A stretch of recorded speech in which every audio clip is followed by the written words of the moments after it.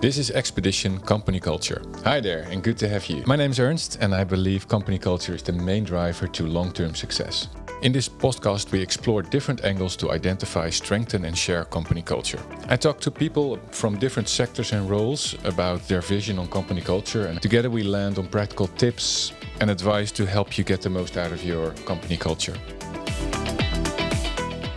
Today I have a special guest, Anastasia Kovalenko. She is an employer branding specialist specializing in international employer branding. Run lots of campaigns to bring people in based on culture.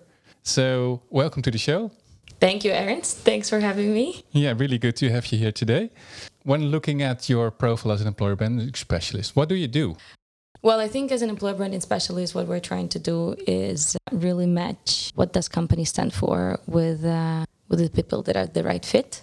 I always had this love and passion for people. I just didn't know what the profession is called. It's actually maybe starts inside out. So it starts with the culture.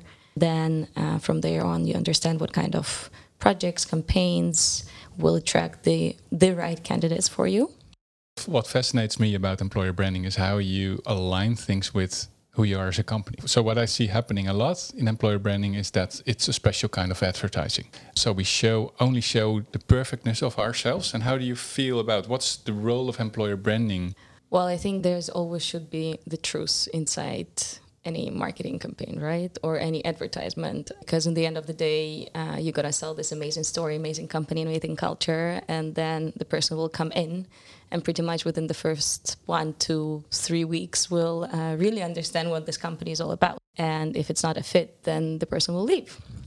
So I think with employer branding, the essence is really not only show the pretty picture, but also tell a true story, supporting it by true employee stories, some success stories, some failures also.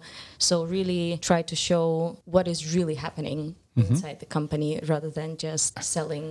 Not just people waving their hands in the air and saying, "Oh, we are awesome," and showing what a great ping pong table we have. Yeah, because these days, you also have platforms like Glassdoor where you can actually go and read what people think about it, about the company.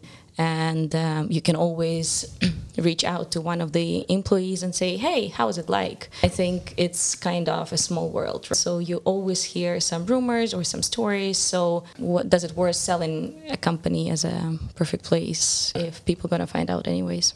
So you're used to working in international tech-oriented environments. So what you see in companies like that, they take pretty good care of their people, make beautiful promises, and work in the best offices around and things like that. So how do you discover what's true? How do you also touch upon the not so good things of a company?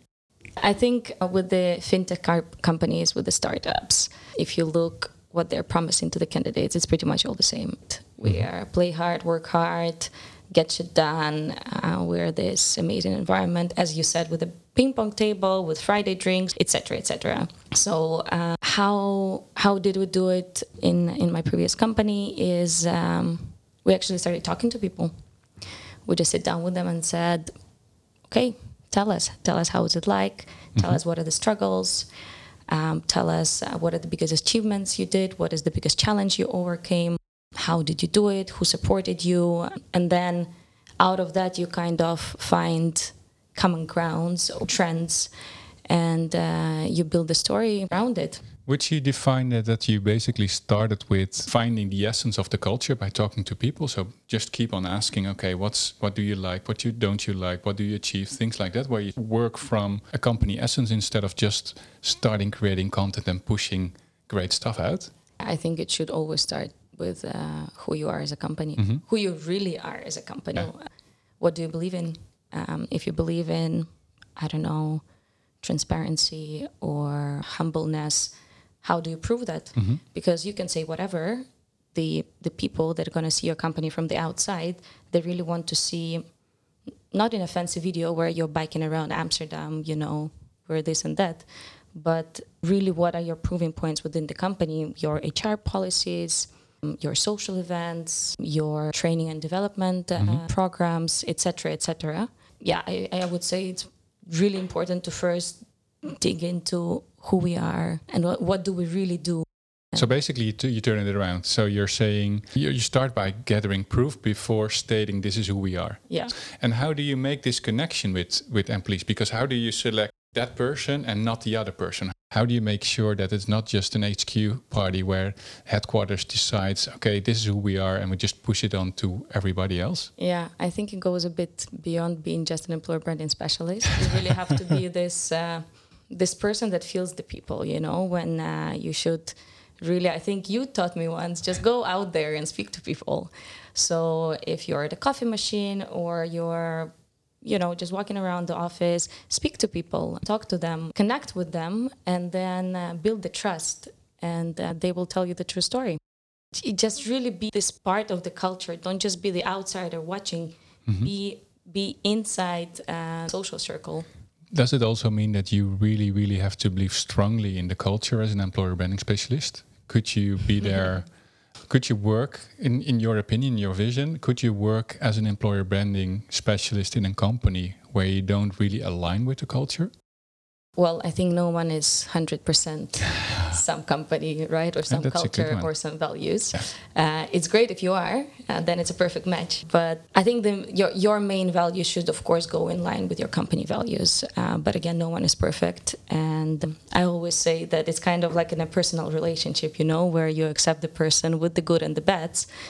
You're honest with yourself and you go along. But of course, you have to be the ambassador of the company culture anyhow. So if there's something that you completely goes against your personal values and you feel like this is not the right place for you, then I think you have to make the honest choice, because you cannot be the seller or this vibe person if you don't believe in it, of course. But there's never 100% match, I suppose. Yeah. But that's a good one. It's a really important one because you can only fit so much, because at the end you're not looking for clones, especially in the international tech environments. You're not looking for people who all believe in the same things, all say the same things. Yeah. What's the true essence? Because at some point you need to look at a company and say, okay, this is a company for me or not. How would you translate that into employer branding? Are there specific stories you won't tell or do tell? Are you also actively looking for stories that will also defer people from joining the company you work with? Yeah, I think it's actually mostly about, employer branding is not about attracting people. It's about selecting people that do not fit, I think, in a perfect setting. But these days, you always have to be careful with what kind of stories you tell. And at the same time, be aware that there's always going to be people who will not be happy, who will have an opinion inside and outside the company about the story that you tell, as long as you know why you put this ingredient in, right? So I always kind of compare employer branding with a dish. Let's say we have 5 company values. I don't know, we're making pasta and we know that we need olive oil, garlic, tomatoes, spaghetti, salt, pepper. So there's the main ingredients that we need for the dish. But there's also the ingredients that add flavor, right? Some spices, salt, pepper, etc., etc. So not everyone likes their dish spicy, for example, but some of them do. Can these people not be a match? Of course not. You just need to know where to add which spice. And I think it's the same with employer branding, because of course there's an employer branding umbrella of who we are, what do we believe in, but then you break it down per department, per the job function, per candidate, per the perfect candidate that you're looking for. And then depending on who do you want to attract, you decide what kind of story you're going to tell. If you understand who is your ideal candidate, where these people come from, what's their background, what do they believe in, what's important for them, what's their drivers, what their motivators, and you understand also at the same time what you're given within the company, because you already collected some stories, you're constantly speaking to people, then you can find a puzzle that comes together, right? You're gathering all puzzle pieces, and just at the moment that you need to just slide them together and it matches. That also means that I can imagine that you sometimes get some pushback from managers because they want somebody hired right now, or they want to share something that's personally really important to them, but that's not really adding to the culture. So how do you go with discussions like that? Good question. I think if you do it right and you go from the culture and then you build your employer value proposition and then you have the pillars, right? If we're talking about like the proper framework, then the argument why this works for us and this doesn't comes pretty naturally. But at the same time, I think it's always, and I think you would agree, it's about experimenting. Right? I certainly agree about experiments are the foundation of everything you do. Because I think it's about trial and error, what kind of content works. Written, video, pictures, what kind of pictures, what kind of people within those videos.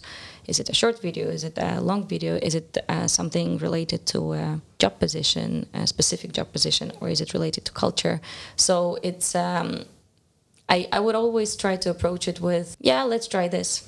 And then you can always come back saying, we tried, it didn't work, let's try something else. I'm not sure if that answers the question that you asked. I think it answers the question pretty well. If I were to summarize what you just said, is it's not a religion, this is right or wrong. It is, you're moving in a direction, so you're trying to create a movement of people who have a similar idea how things should be done in the company. Yeah. And I think employer branding always evolves as well as the culture of the company. As you grow along the way, as some people come, others leave, as you move from startup to scale up, your culture changes. Maybe not the fundamentals, but it shapes a little bit. What you show, like I can imagine if you are a company of 50 people, your employer branding content will look totally different if you're 5,000 people, because in the end the numbers make it bigger, or there's more to be getting out of there.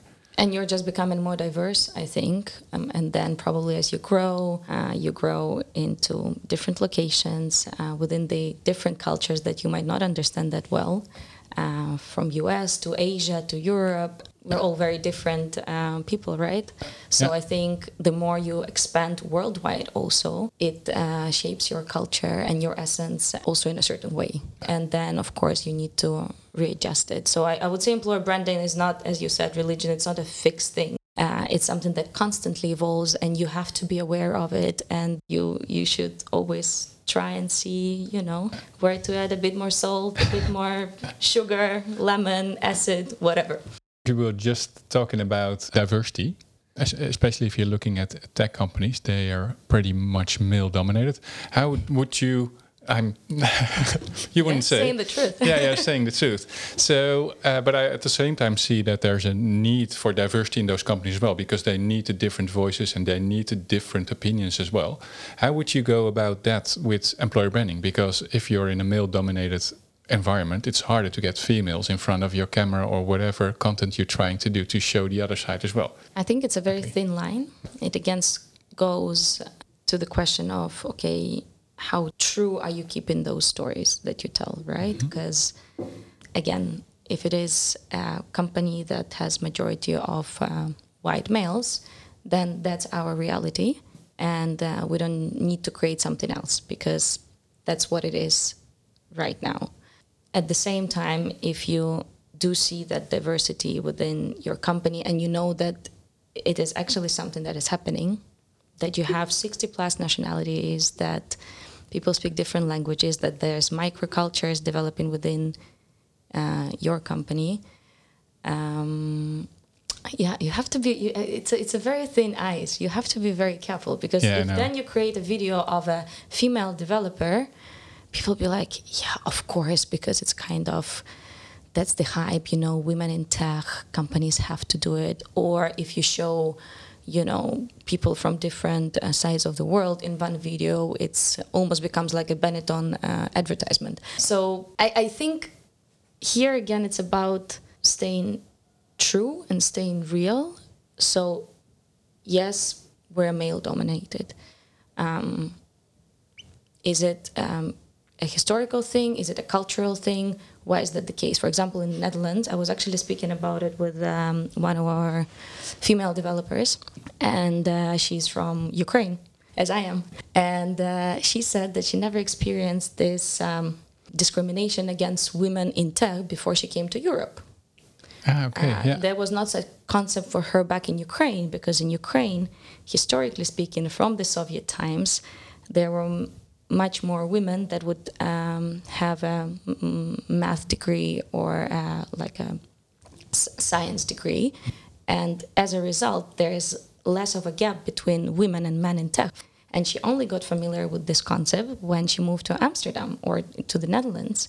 And then she started looking at the statistics as well. And I think there is only, I don't want to say the wrong numbers, but I think there is around 12% of the whole population of women that actually take IT degree or math degree or whatever. So, of course, it's no surprises that there's more men in tech than women. You need to embrace reality as well with topics like this. This is also where you cannot just window dress everything in because you need to do something. It needs to be grounded in something. So there needs to be a reality to it. And this is also, I think, one of the biggest tips that I think it comes back to the culture question, right? So why is this the situation in our company? Do we actually want to attract more women for developers roles? So again, coming back at the fundamental layer of the culture and the what do we stand for as a company? Is it really something that we want to be perceived as? Because that's also like one of the biggest tips. You started with one of the biggest tips from this podcast, I would say. Talk to as many people as you can. Yeah. Because that's the only way that you know, instead of that you say something or have to listen to others. Because underneath, there's also a layer where you need to, that as an employer branding person, you would need to know more about the company than all of the hiring managers that you're talking to.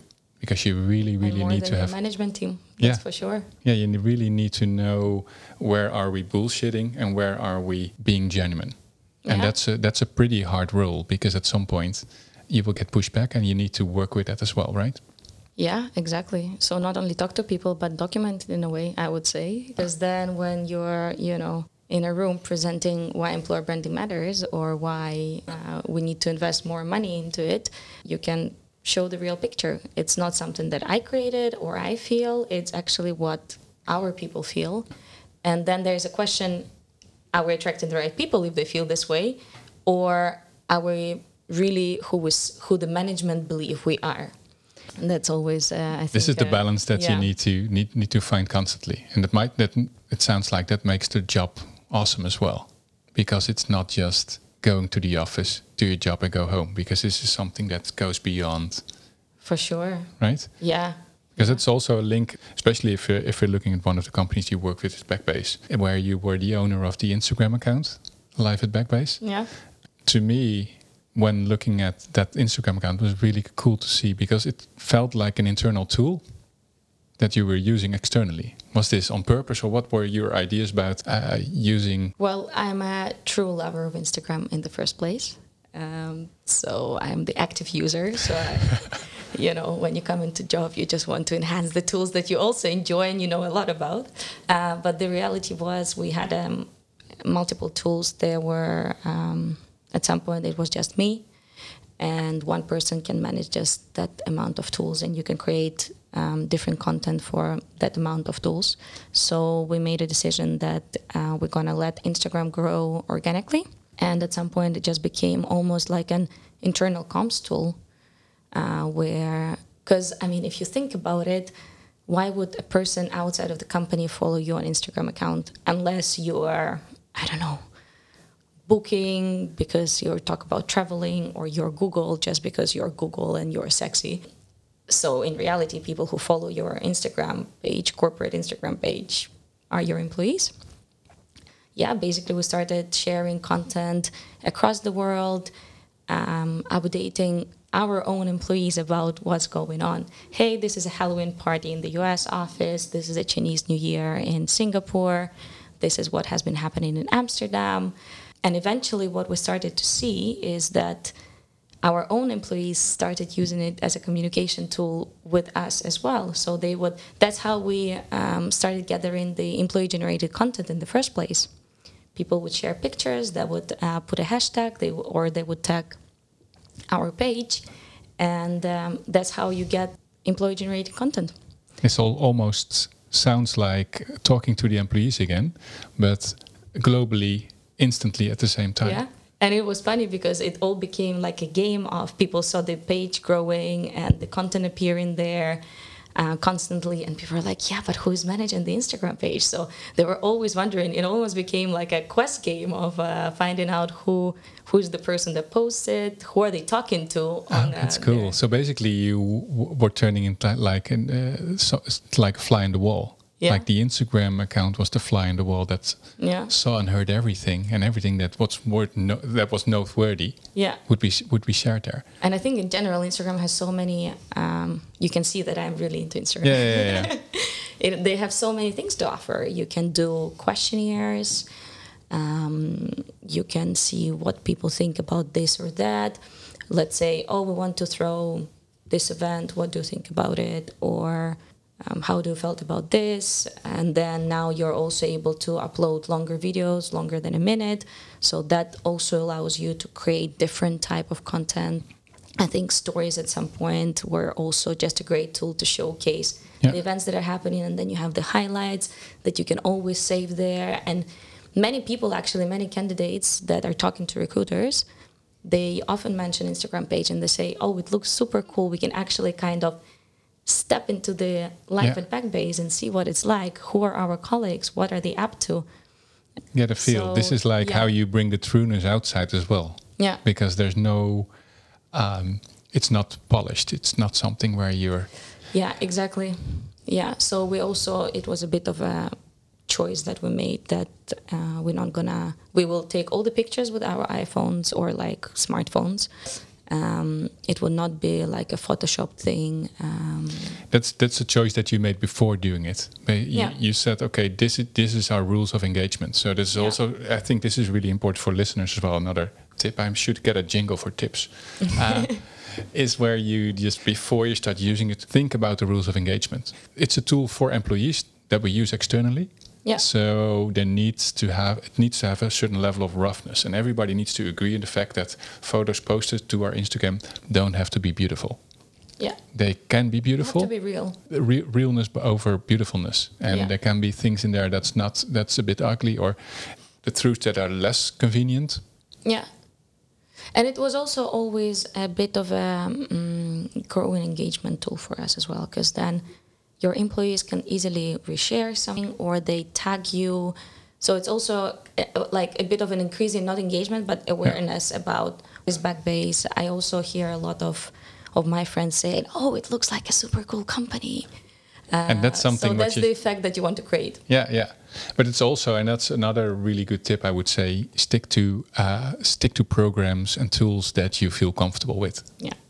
Is where you need, and don't go riding on the hypes of every hot new thing that's out there right now. Yeah. Especially because since there's so many employer branding teams of one out there. Yeah. You need to be comfortable with the tool that you're using. For sure. And I think it depends a bit, right? Because it also depends where employer branding is placed within the company. Is it within marketing? Is it within communications team? Is it within recruitment? Where should it be placed considering you? Is it a marketing department? Is it a communications department, an HR department, a recruitment department? Because there's lots of discussions on this all the time, right? Yeah, I think it's a very good question. And I think there's no right or wrong again. I think it depends a lot on what company values are, their beliefs are. Yeah, and it depends on the company structure, I think. But I almost feel it should be like a work group. Where employer branding is kind of in the lead, and then you gather together people from HR, people from marketing, from internal comms, whatever. Because they need to be all in there. It doesn't really matter where it sits, the actual employer branding department, as long as the employer branding team has access to all different expertise, because they need them all. Exactly. You cannot build employer branding without programs. HR or without comms or without marketing or without obviously the people. For sure not. Because then you need to align your overall corporate branding with marketing. You need to speak in HR about the upcoming events or upcoming policies. It's almost like a linking pin. So that people actually understand what you do as an employer branding specialist. Yeah. So that you're able to sell your own job before you sell the jobs of your company. Exactly, for sure. Cool. And not even understand what you do, but what is the value that you add? What people can turn to you for? I think that's very important to settle prior to anything else. That sounds like an awesome tip to end this episode with. Thank you so much. Thank you. Cool to have you today. To our listeners, do you have any questions? Feel free to drop me a line. Happy to take any questions, or do you have any suggestions for guests or topics that we should cover? Let me know, and we'll see you again next time.